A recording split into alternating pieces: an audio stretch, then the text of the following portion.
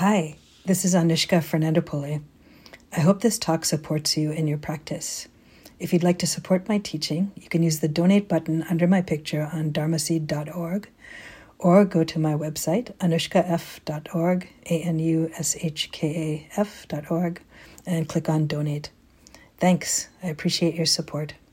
In this period, which is about relationship of mindfulness and concentration to technology. So these practices that we're doing, even this sitting practice, the walking practice we did, and what's the connection and how is that helpful? So first, just a review. So what is mindfulness itself? So mindfulness is actually bringing this quality of presence, bringing attention to whatever it is that's in your experience, and bringing attention in a way that just clearly sees what is actually happening. So without a level of judgment or interpretation, of just knowing what it is that's actually happening in the present moment. So we could be mindful of anything that arises through our different sense doors. And in the Buddhist teachings, there's actually 6 sense doors. So you could pay attention to what arises in the field of sight, in the field of hearing, smelling, tasting, touching, just through the body. So those are the usual 5 sense doors that you know. And then the 6th sense door is the mind. So the mind itself is a sense door. So just as the eye receives sights, so as long as you're conscious and there's a working eye and there's a visual sight, then there will be seeing, right? As long as you're conscious and you have eardrums at work and there's a sound, then there will be hearing that arises.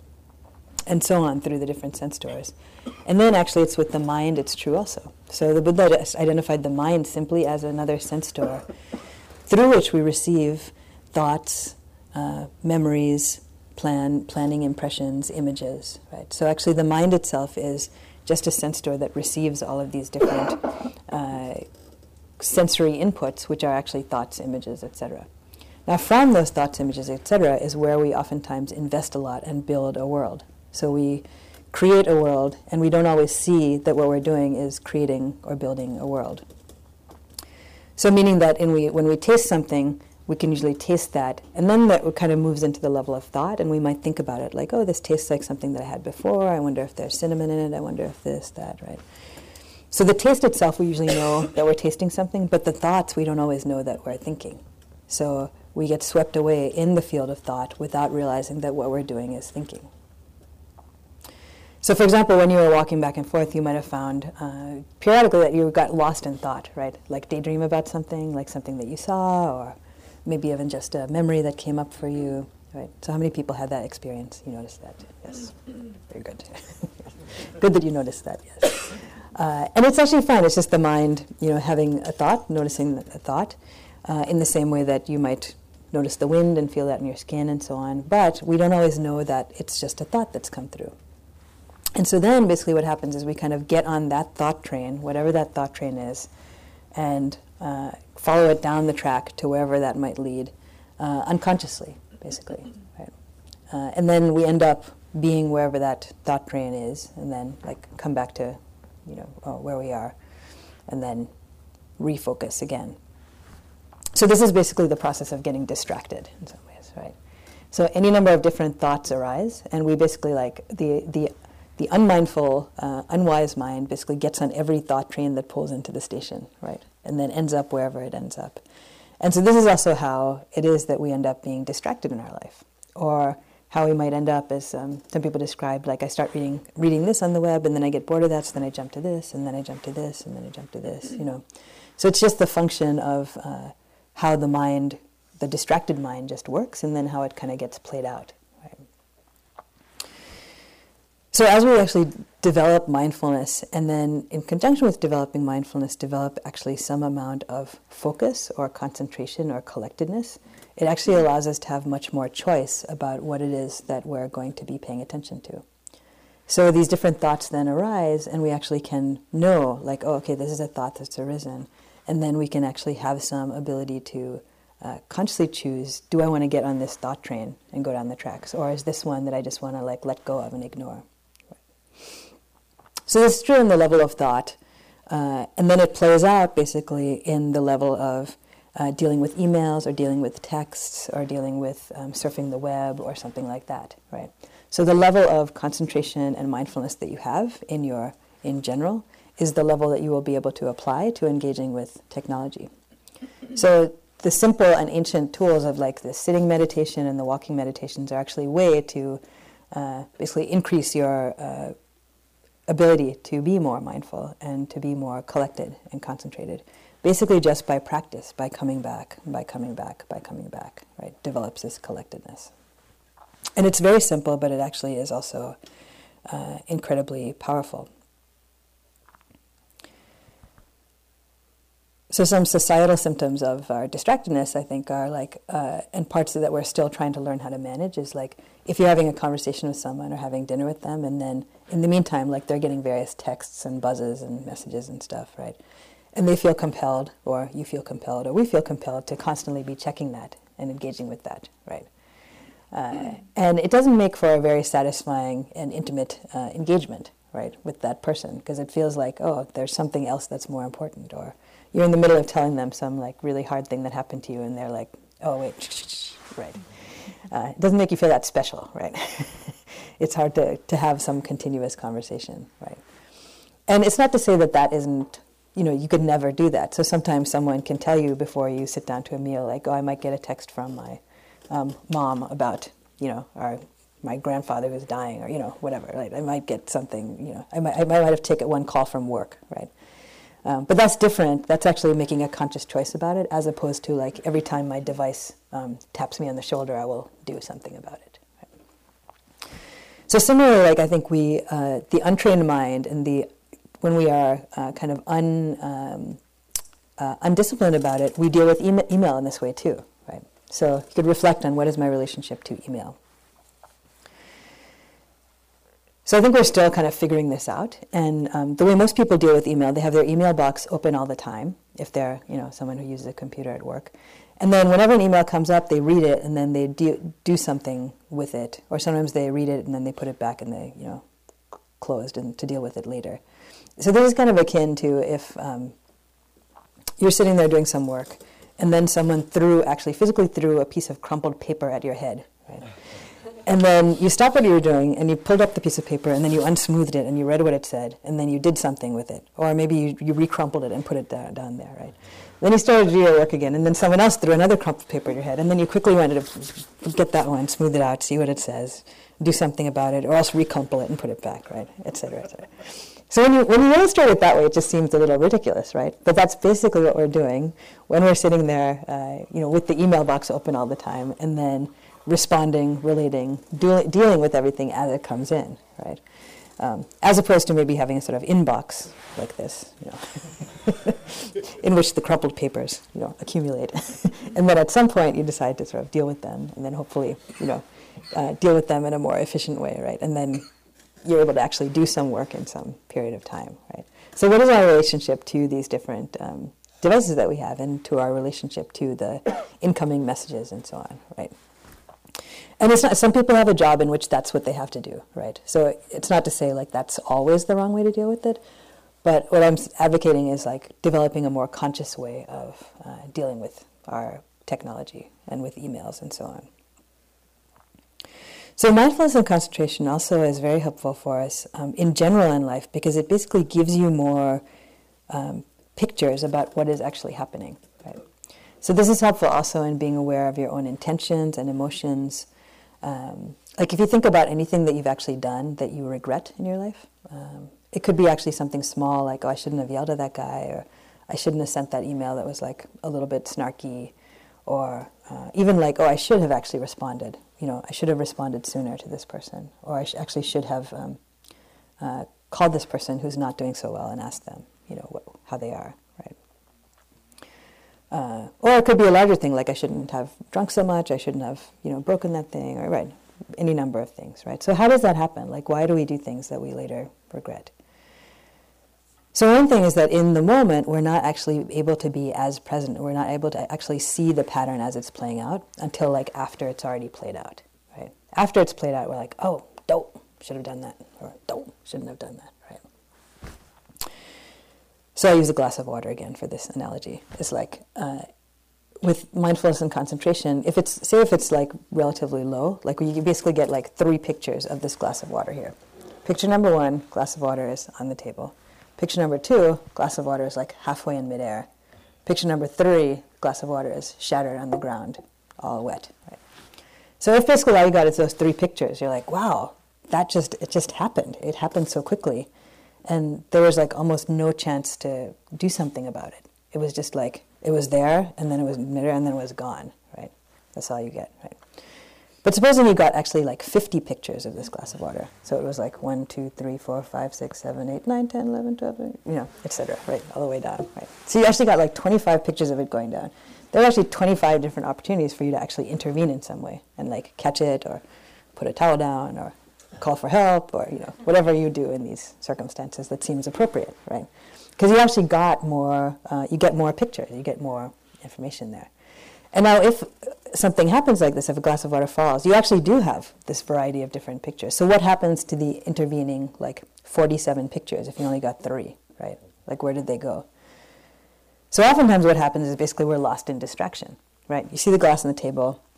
It seems not particularly important or unusual. So then you kind of go into daydreams. It's like, I wonder what I'm going to have for lunch today.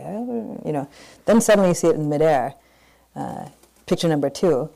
So you've already missed like 10 pictures while you were daydreaming about it, right? You see it in midair, and they're like, oh no, the glass is I wonder what I should do about it. I feel like I've seen a movie about this somewhere. What do people, right? So meanwhile it still is falling, and then it's broken, right? So in between, we're actually not able to be present with what's actually happening. We're living in our world of thoughts, right?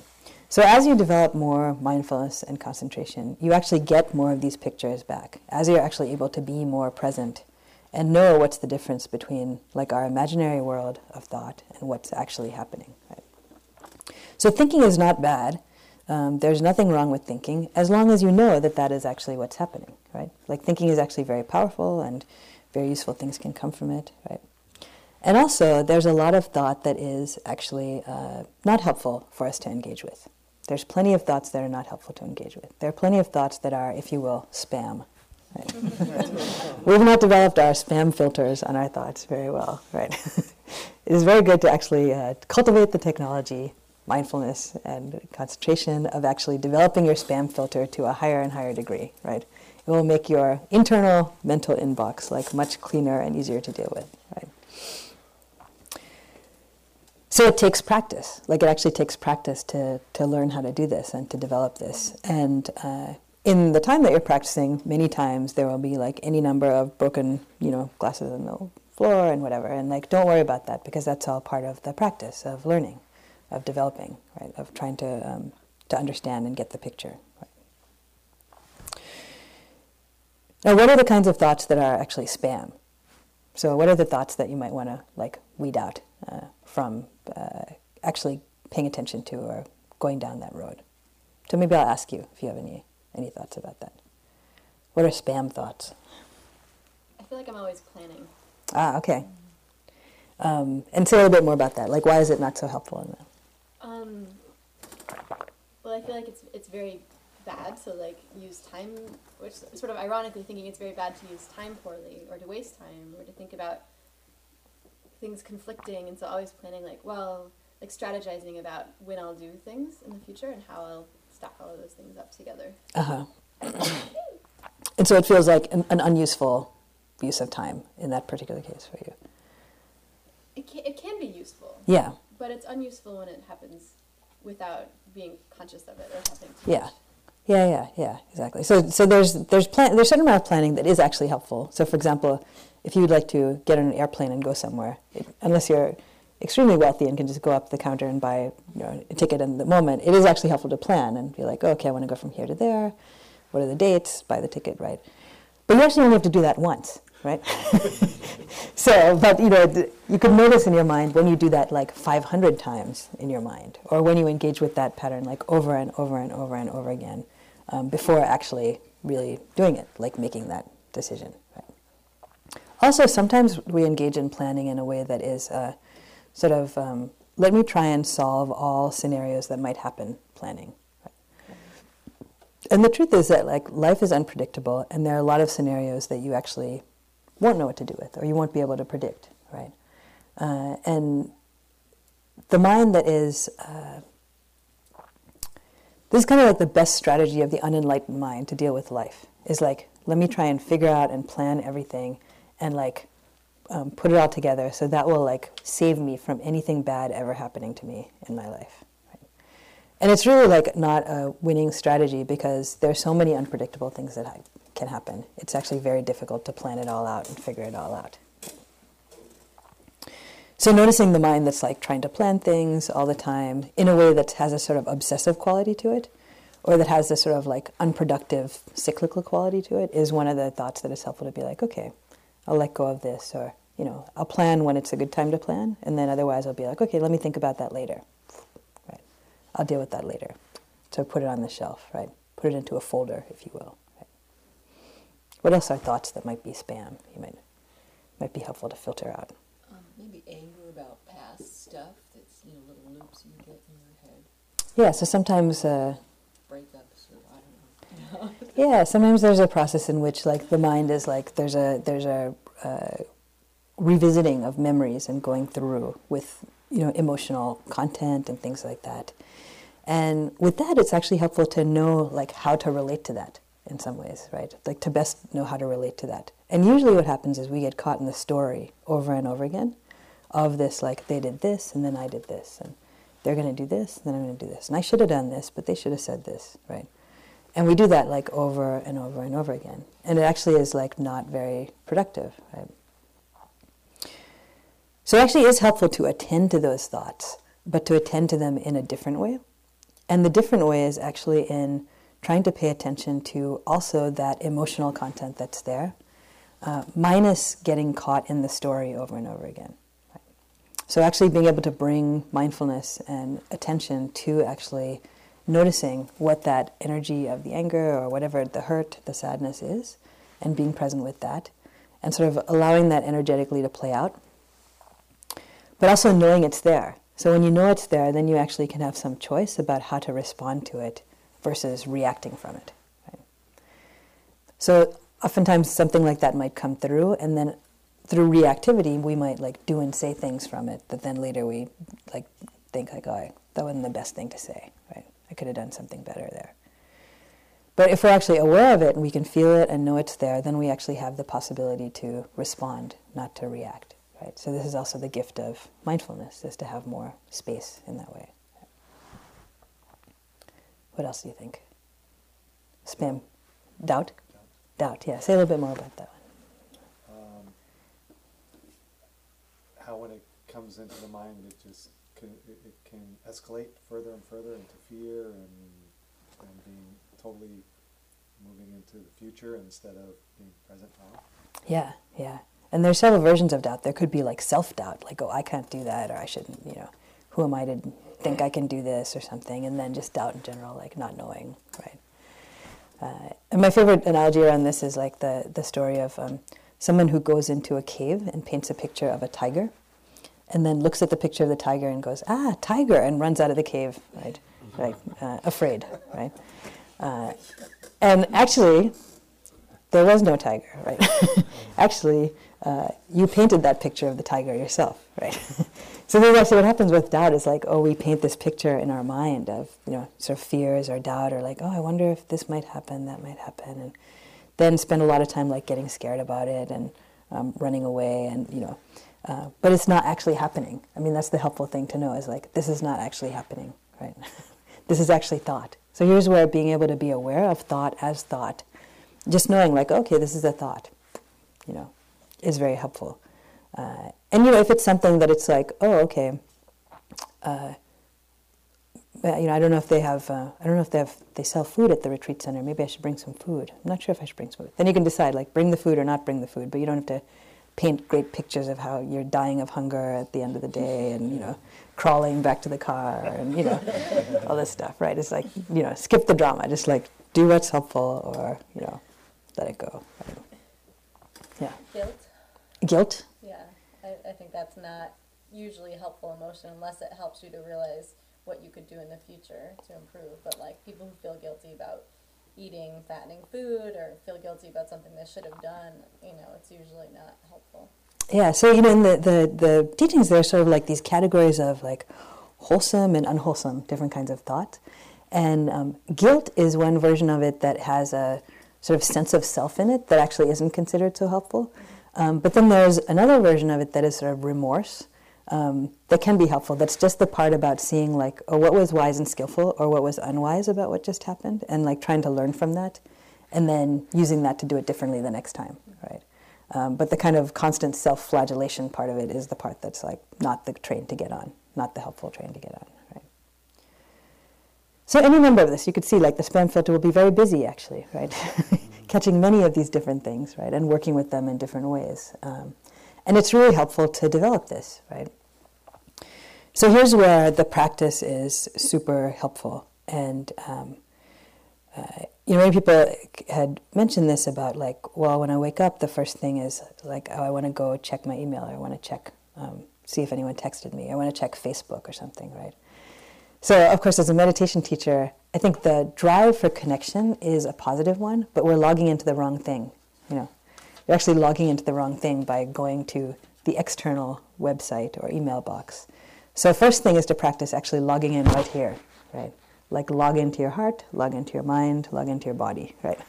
First place to log in the morning is like check in, like, okay, like what's going on here, feeling what's there, like emotions, thoughts, body, get a sense of it. And that kind of sets the tone then also. That like gives you a good grounding for then when you actually do check into these other things, being able to continue to be present with your responses, reactions, body, etc., like that. Right? So mindfulness, concentration, and the availability of information now is huge, and it both is an amazing, beautiful thing, but it also is something that is conducive to distraction, I would say too. Right? So that's what we're also like. We have to sort of manage like our relationship to even the ability to access different kinds of information, right? And notice the mind as it moves towards different kinds of information versus being sort of more steady.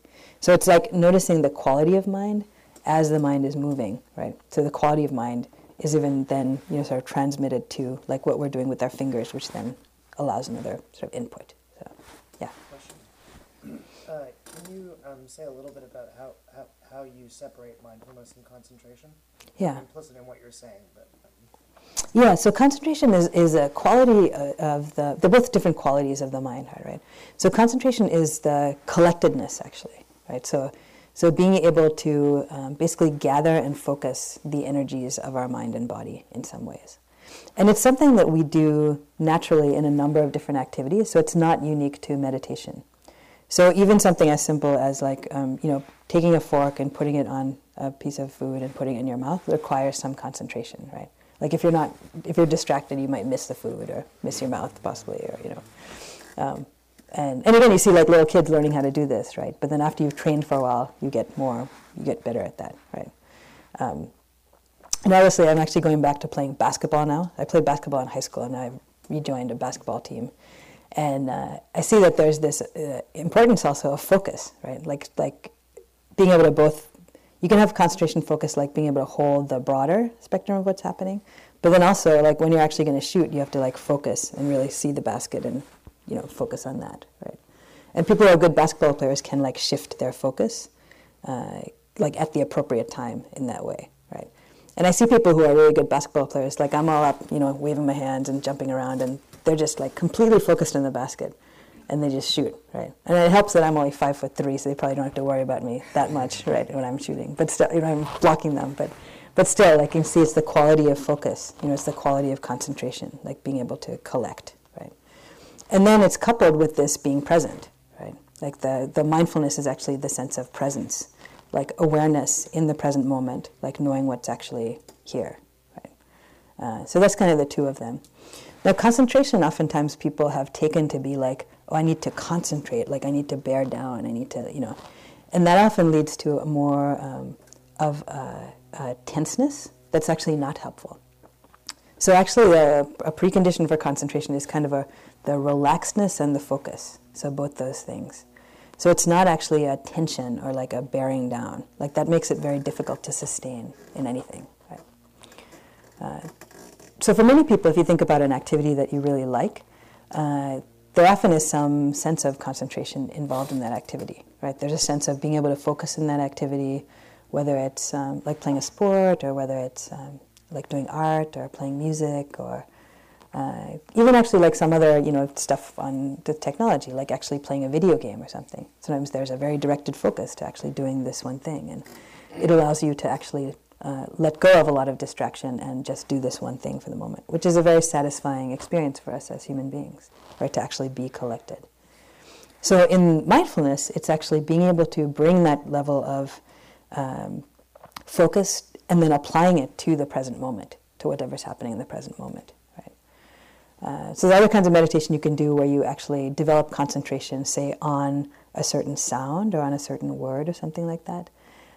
But you're not actually then able to apply that as well in your regular life, because it's like only when I have my eyes closed and I'm saying that mantra, or when I'm imagining that image, right? So something like that. Yeah. Well, can I ask a question, or actually explain how I discern the two? Yeah. Maybe you can confirm if I'm getting this right. Sure. So, for example, I look at concentration as you're talking about mindfulness, and I'm concentrating on what you're saying, processing the information, understanding it, and trying to remember parts of it. Whereas the way I see mindfulness is just knowing that I'm listening to you talk about mindfulness. Uh-huh.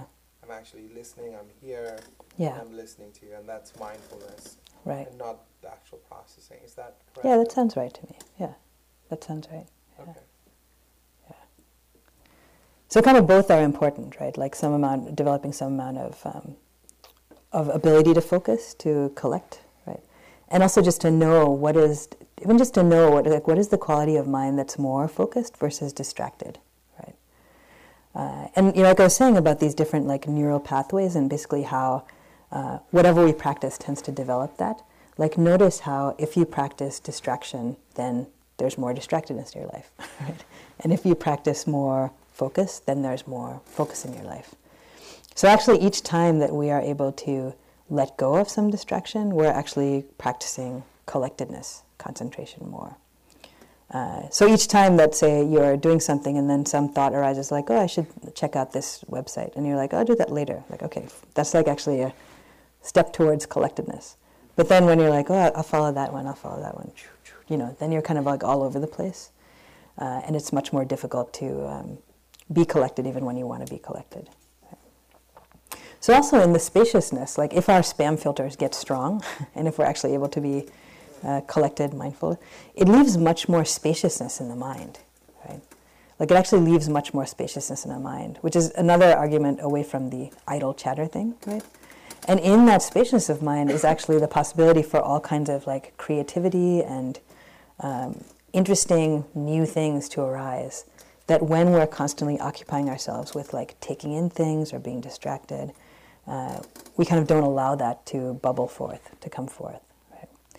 So cultivating these practices also in meditation, and then also in the way that we deal with technology, actually opens ourselves up much more for a spaciousness that allows for creativity, for innovation, for new and interesting things to actually come forth. And it's kind of counter to the way that society is driving us and in which we're trained, which is to actually consume as much as possible. Right? Like there's kind of like the information is endless, I should consume as much as possible. Like there's so much available and I should do as much as possible. So actually just sitting quietly is like kind of countercultural, right? And it seems like it's kind of a waste of time, right? But it actually is, I think, the thing that actually helps whatever it is that is new and innovative to kind of move through you. Right? So I'm a big fan of like doing nothing for periods of time, practicing doing nothing, right? Doing nothing as an extremely powerful force for innovation, and And sometimes, people don't have meditation practice, but some, they're like the shower. That's my time, That's my time when they actually are able to access a sort of relaxedness and spaciousness, because that's the only time they'll let themselves not have to be like doing something, But you can actually train yourself to have some access to that spaciousness, even when you're not in the shower, like in different times. So you don't have to only go to the shower for that. have more freedom and spaciousness of mind. So, other questions, comments?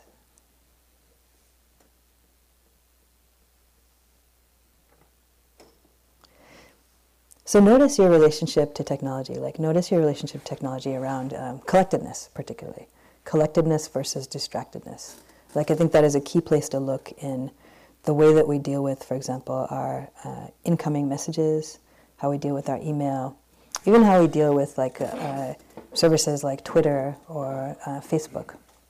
So I have a coaching client who is kind of re-engaging in a field, and she's like, follows a lot of different Twitter feeds, she told me. And she's finding it very overwhelming because it's like the information and the articles and stuff are endless. And she, she's trying to figure out like, well, how much should I engage with this and read this stuff? And then what do I do with it? And it's like a waterfall. It's like a giant waterfall of information. And then she says she has this anxiety when she doesn't engage with it that like I'm missing something. Like I'm missing some important piece of information that otherwise would like change the way I'm doing something, or I'll miss something that like will not allow me to be informed. But then she's noticed that there's actually no space for her to actually create anything or do anything because she's just consuming, right? So there's a way in which we also need to pay attention to that balance and understand for each person it's different. Sort of like, well, what's a way in which I can create some space for both the consumption but then also the digestion, if you will. Okay? The digestion. So in one of the articulations of the precepts that I like from Thich Nhat Hanh, he talks about not just paying attention to intoxicants that we take in, like drink and drugs, but also paying attention to information that we take in and media that we take in, and sort of creating a diet for a healthy society and community, right, and for a healthy life. So noticing the TV programs that we watch and the movies, and nowadays it's also the news sources that we take in, right? And what does that do? Like, what's a healthy diet look like for me? Like, how much news do I need to follow, right? How often do I need to find out what's happening in the world? And for different people, that's different also. So you might be in a field in which that has to be much higher than someone else does, right? So it's someplace for us all individually to pay attention, and then to be very honest with ourselves about what seems to be true. Right? As well, it's like the question of like, well, what's balance? Like, where's the point of balance? Right? And there's a way in which we're always seeking balance, but it's good to attend to what our drive is for that balance. Because sometimes we have this idea, like, I'm going to find the point of balance, and then I'm going to like plant my flag there, and I'm going to live there. And that's going to be where I'll stay, and I'll be balanced for the rest of my life. Right? And that would be great if that was possible. But in an ever-changing world, there actually is no such place. Yeah, there's no such place, there's no such point. It's actually more like balancing on a surfboard, in the water when the waves are coming in different ways. And so there has to be a constant sort of adjustment and movement because the water is moving and the winds are different and stuff like that. So then the thing that actually helps you come to balance is actually developing those skills that allow you to work on the surfboard, right, to be able to be there in that way. So that also, again, is like the mindfulness and concentration. So that's the best thing that you can do to understand, like, well, what's the point of balance now? And what's the point of balance now? Is actually cultivate that ability to collect your attention and focus it and be present and then see, like, okay, what's happening right now? And then what's the appropriate thing to take, right? Appropriate action to take.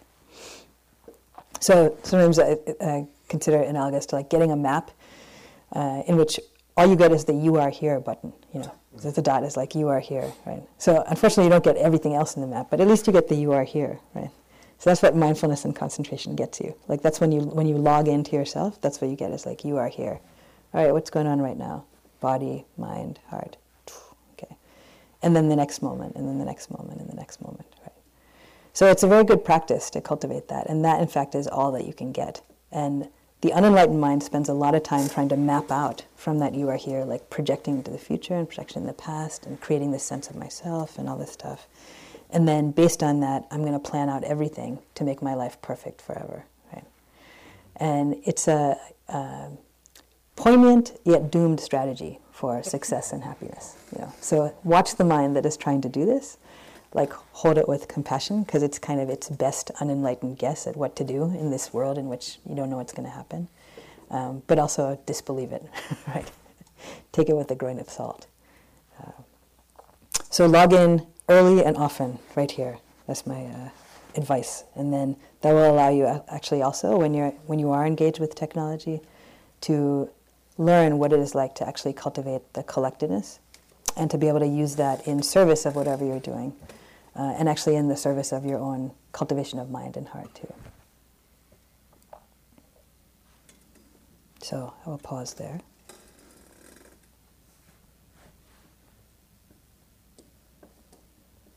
See if anyone has any questions, comments. Yeah. I'm mostly just curious to know if people share this. Thank you for listening. To learn how you can support the teachers and Dharma Seed, please visit dharmaseed.org/donate.